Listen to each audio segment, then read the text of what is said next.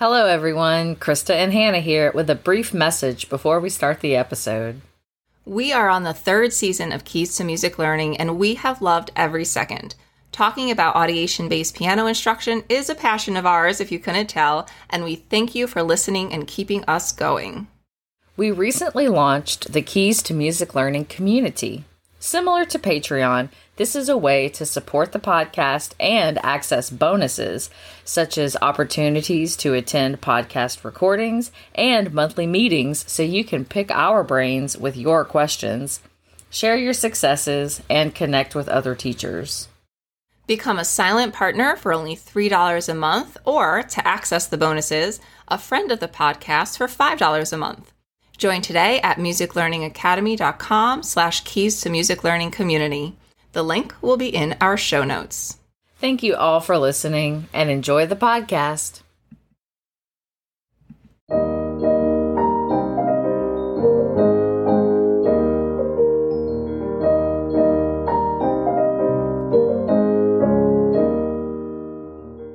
Welcome to Keys to Music Learning. I'm Hannah Mayo of Hannah Mayo Music. And I'm Krista Yadro of Music Learning Academy.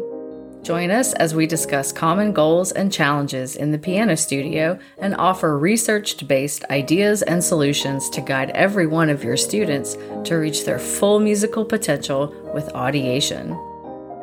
We have Paul Jensen back with us today, and we are going to talk more MM for P and more MLT. So, Paul, how has MLT been valuable for your piano teaching, and what do you think it brings to the table that maybe other piano approaches or methods don't? Well, it took me a while to understand, and I think I didn't understand it really until I went to my first PDLC, Professional Developmental Level course with Gimmel, where the distinction between a learning theory and a piano method was made to me. Because this is maybe the first time there has been a learning theory and then a method based on that learning theory. So far, we've only just had methods, and that goes for every instrument that gets taught. What does that mean? Well, that means that we have famous pedagogues and teachers and performers that are writing books based on their own experiences, which is significant experience for some of these people. These are great musicians creating books on how to teach an instrument.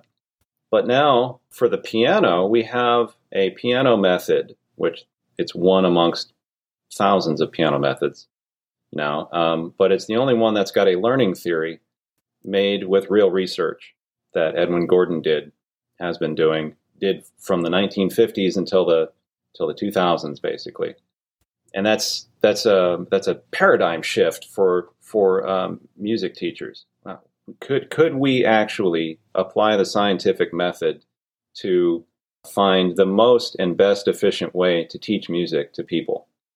And if that is valuable to you, then you would want to understand the learning theory. And so that when you come into teach with a piano method, even if you're using another piano method, I suppose, if you understood music learning theory, you could take piano method other than Music Moves for Piano and use audiation principles when you're doing that.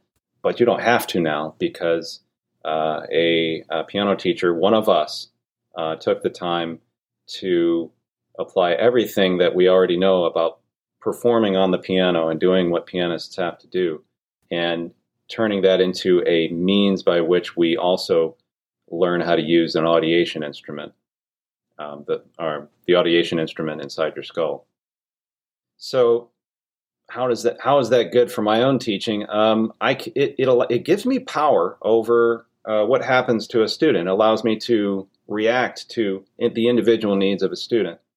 I don't have to go front to back in a book. I don't have to doggedly follow a set of steps.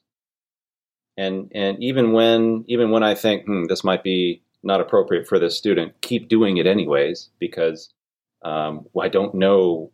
I'm not the person who wrote this book. That's kind of the trap that happens in other methods. Is you're not the person who wrote the method, so you don't know where you can diverge from the method. And some teachers have figured this out. There's a lot of good advice out there when you're using a piano method that you should take ownership of it and you should make it do what it needs to do from your own personal experience. But it's difficult to do that sort of thing unless you've got the backing of a learning theory, and that's what I come to rely on now. The method itself is a guide, and the theory is how we think about how to provide and create the situations necessary for a student to flourish in your lessons. I often say that Music Moves, the method, makes me feel like I am being guided through musical experiences and that my students are being guided through that. I think it's very to the point, your comments just now, because, something will happen in a lesson and you've got this great guide who's giving you every last detail you need, but then you can go with the flow if you have that knowledge of the theory, and you can adapt to that particular student or that group of students. And it's all those things. Yeah, I keep thinking also that even when I first started teaching the method, and I knew it was a piano method, and I did not know there was a learning theory with research behind it, everything that I was seeing happening in the books was resonating with my own personal experience. This makes a lot of sense now. This is something I can see what the outcome is hoping to be for this particular activity as we go forward. And then, once you see something you value, you're like, wait a minute, okay, so we did this 2 weeks ago. We did this other activity. These two seem to be linked. Hey, wait a minute, there seems to be a progression going on here. And then you start going further into the books. I think at that point, I would have ordered book 2, book 3, book 4, and started, wait a minute, this is getting really deep. Whoa. And all of a sudden, you're like, okay, now you're having a lot more confidence in what's going to happen, even though you're starting with a song called Popcorn. And that made me feel better about it. And it also made me realize that a lot of the successes that I myself had learning how to be a musician as a young person, I was learning in this way as well, but the circumstances had conspired to make me successful at it. And this piano method is something that makes the audacious claim that we can try to arrange things so that we don't have the lucky kids, the kids with pianists for parents, the kids with musicians for parents be successful in music. These other students can come into a piano studio that teaches this way and come out successful in the end, because they have all of these other skills, these audiation skills that all successful musicians audiate. And the chances of somebody who doesn't come from a musical background becoming a musician or becoming a person with a musical life are just much higher then. That is so true. That kind of brings us back to the whole music aptitude. Everybody's born with certain types and amounts of music aptitude, and we all have something to bring to the table as long as if we could just get the right acculturation, and if we could just get enough of the learning sequence and we could do it the way we're meant to learn music, then, the world would be a different place. So I say we're changing the world one piano teacher at a time. And you just described exactly my sentiments about that statement. We think alike. Yeah, oh, definitely. So, Paul, I've heard you talk about the piano as the composer's instrument. And could you tell us about that and what you mean by that? And then also how you think Music Moves for piano and audiation support that? That's a hard one to distill. But we can start by taking keyboard instruments in general and just asking, how is this instrument different from the other ones? The other ones are, the instruments of the orchestra, the instruments of various ensembles that form a whole a collection of instruments forming a whole that give us a color palette to create music with, and each of these instruments has their own role in it. We've got an oboe now. That's a very bright instrument. That's for melody making. We've got a viola, which is a very mellow instrument. That's for harmony and texture and all of this stuff. What is the piano supposed to do? The piano is not an orchestral instrument. Sure, it shows up in orchestral scores. It shows up in a lot of music where the composer wrote a symphony, usually in the 20th century, where they play the piano. The composer wanted to play the piano in the orchestra, so he wrote a piano part in it. But the piano doesn't really need to be there. I come across a lot of that kind of stuff. So what's the point of having a piano? Well, the keyboard instruments are, for the past 300 years, the means by which music is created. And there was music being created before keyboard instruments, but as music became more and more complicated, it became more and more necessary for a person to be able to command all of the voices of the orchestra in some way, shape, or form so they could conceive of their music. And that has been the piano. So what does that mean? That means that for a piano teacher to teach only the repertoire that has been made for the piano already, as we might teach orchestral repertoire to a violinist, we're missing the point. The point is to have skills on this instrument to turn you into somebody who makes your own music. That's the whole purpose of the piano in the first place. I feel like the 21st century piano teacher needs to own that. That's our niche. If we're trying to leverage the piano into something that's going to turn a person into a creative artist at any level, whether it means playing a folk tune at grandma's house for a sing-along, or it means writing a symphony, for Carnegie Hall, I think that's what we've got. That's our role in society as piano teachers. And right now, this is the method that does it. It does it in a very, very deep way, in a comprehensive way that anyone of any age could benefit from. Yeah, and I think just from my own personal experience, I'm not going to say for sure, but I'm probably not going to become the next great composer.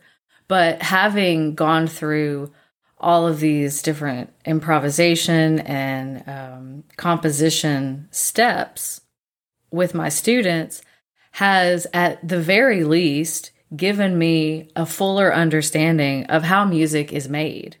Like, what are the parts that go into making music happen? And even though I might not be the greatest composer or the next big Beethoven, then that doesn't mean that I can't use that information and that skill of composing and improvising and using the piano for all of these different purposes, both cultural and familial and musical, and it just gives you a fuller understanding. So let's bring it back to the piano studio and your students. Can you tell us how you introduced Music Moves for Piano to your students? I wouldn't say I make any kind of formal introduction. This is, put it this way. I think, correct me if I'm wrong, Gordon said that the music teacher needs to embody the music. And even if he didn't say it, that's one of the things that I try to do as a teacher now. What does that mean? That means that even though, yes, I'm putting a lesson book in front of the student, and I'm creating a lesson structure and having content ready for the student in the lesson, I'm there to be the music. I feel like when I'm in a piano lesson these days, I'm a performer. I'm performing for an audience of 1 or 2 or 4, depending on the situation.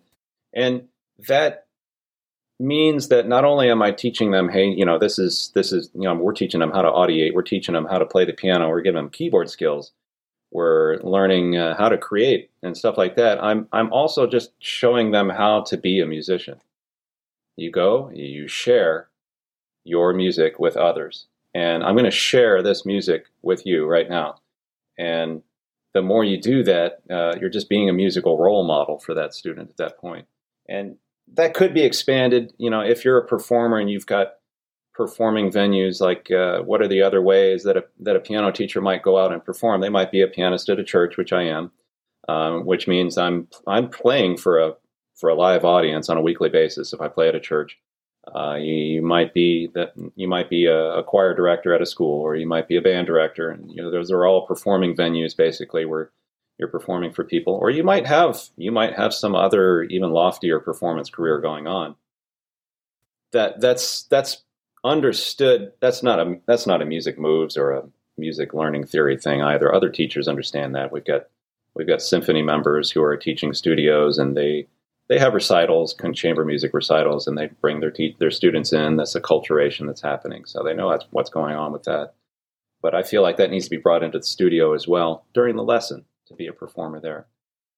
I just want to tell you that I feel the same way. I've said this many times before, that I felt more like a performer once I started teaching this way, because I was the one who had to embody the music. I wasn't just relying on this machine that made sound to get me through a lesson. I had to rely on my own voice and my own body and my own chanting and my own sense of pulse and my own, whether I could sing in tune or not. I had to be so aware, and you really are performing. Talk about a way to, through teaching, turn yourself into a better performer. Well, there's step one right there. Now you're performing every lesson. It's like you're at a nightclub and you've got to keep it going all the time. So we got to keep this stuff going. So that's really going to give you performance chops. Mm-hmm. Seriously, real performance chops. That the idea of flow, like you just keep flowing. You just don't stop. You just keep flowing. Yeah. And did you ever, Paul, have students or parents of students that were skeptical of this approach? And if you did, how did you handle that? I do. It's more been just I get confidence from the parents, and I suppose I have to pay more attention to how I do that. I do when I first make contact with a family, say they're interested in lessons, I've gotten a lead somehow, and I contact them usually through an email. I make it very, very simple, and I'm almost being kind of sneaky when I say this, but I'm going to teach your child teach them how to play the piano, and I'm going to teach them how to audiate. If you just say that, and maybe in the email I'll link the word audiate to a description of audiation from Gimel.org. Maybe they'll follow the link or maybe not, but maybe they know what audiation is or maybe not. That right there is my offer to them. Now, if they don't understand what I said, and I start teaching in the way that I teach, and they're like, okay, this isn't what I thought it was going to be. I haven't heard a whole lot of that yet. But occasionally there's pressure, like, okay, so they want to play this piece of repertoire, for example. There's definitely a lot of motivation to play all of the piano has the largest solo repertoire of any instrument. There's so much piano music out there that you could spend a lifetime learning it and only get through half of it. And parents that sign their kids up for piano lessons know this. Okay, they picked piano specifically for that. And we understand that. And maybe there's pressure coming at some point in the piano lesson process. Okay, when are they going to learn for Elise, or when are they going to learn the Moonlight Sonata or Clair de Lune or any of this other great stuff? And if I do that first contact correctly, and then the follow up afterwards is also kind of I don't want to call it a deflection. It's a redirection, though. Okay, I'm emailing them and I'm telling them all of these great things that the student is doing. And the things that I'm talking about are, today I played something out of the blue for them, and they sang it right back to me, like they had never heard it before, and they just sang it to me. And that was something that I was thinking about having them do, 4 months ago when they started piano lessons. Now they can do it. That's a huge success. That would be something very basic that I could just send feedback to the parent about what's going on. even then, when I'm involving the parent in the question, okay, what do we practice? Okay, we have content that we've done in the lesson. Then the student goes home for a week, and what do they do for that week? If you're providing a plan for how to prepare for your next piano lesson, and it's very consistent and it looks progressive, even though it might be recordings to listen to, which is probably not expected. But yep, here's recording track 1. Listen to this one this week. Next week, track 2. And you keep going. Here's a song to sing. You're going to have to sing this with me next lesson. Have this ready for me. We send it out, and at the lesson, we study the song together, and then the following week, they get another song. That sort of progression, even though it's not really what they expected, is going to allow you to continue doing what you need to do before the hard questions of when am I going to play Clair de Lune come up, right? Maybe by the time that question comes up, the student might be ready to play Clair de Lune. Who knows? But if you're providing content, I think that in and of itself is a way to overcome any kind of questions or skepticism that you might get from family. Yeah, and I think the longer we do this, just the more our confidence grows, and we just teach in a way that is very organic and confident, and it then eventually you don't even really have to have these conversations anymore if you just keep on the Golden Brick Road. Well, Paul, I think we were only going to have you for 2 episodes, but we got to go ahead and do 3 because I've got more to talk about with you. So join us. Thank you again, and join us for the next and final episode with Paul Jensen. Thank you, Paul, and thank you everyone for listening, and we'll see you soon.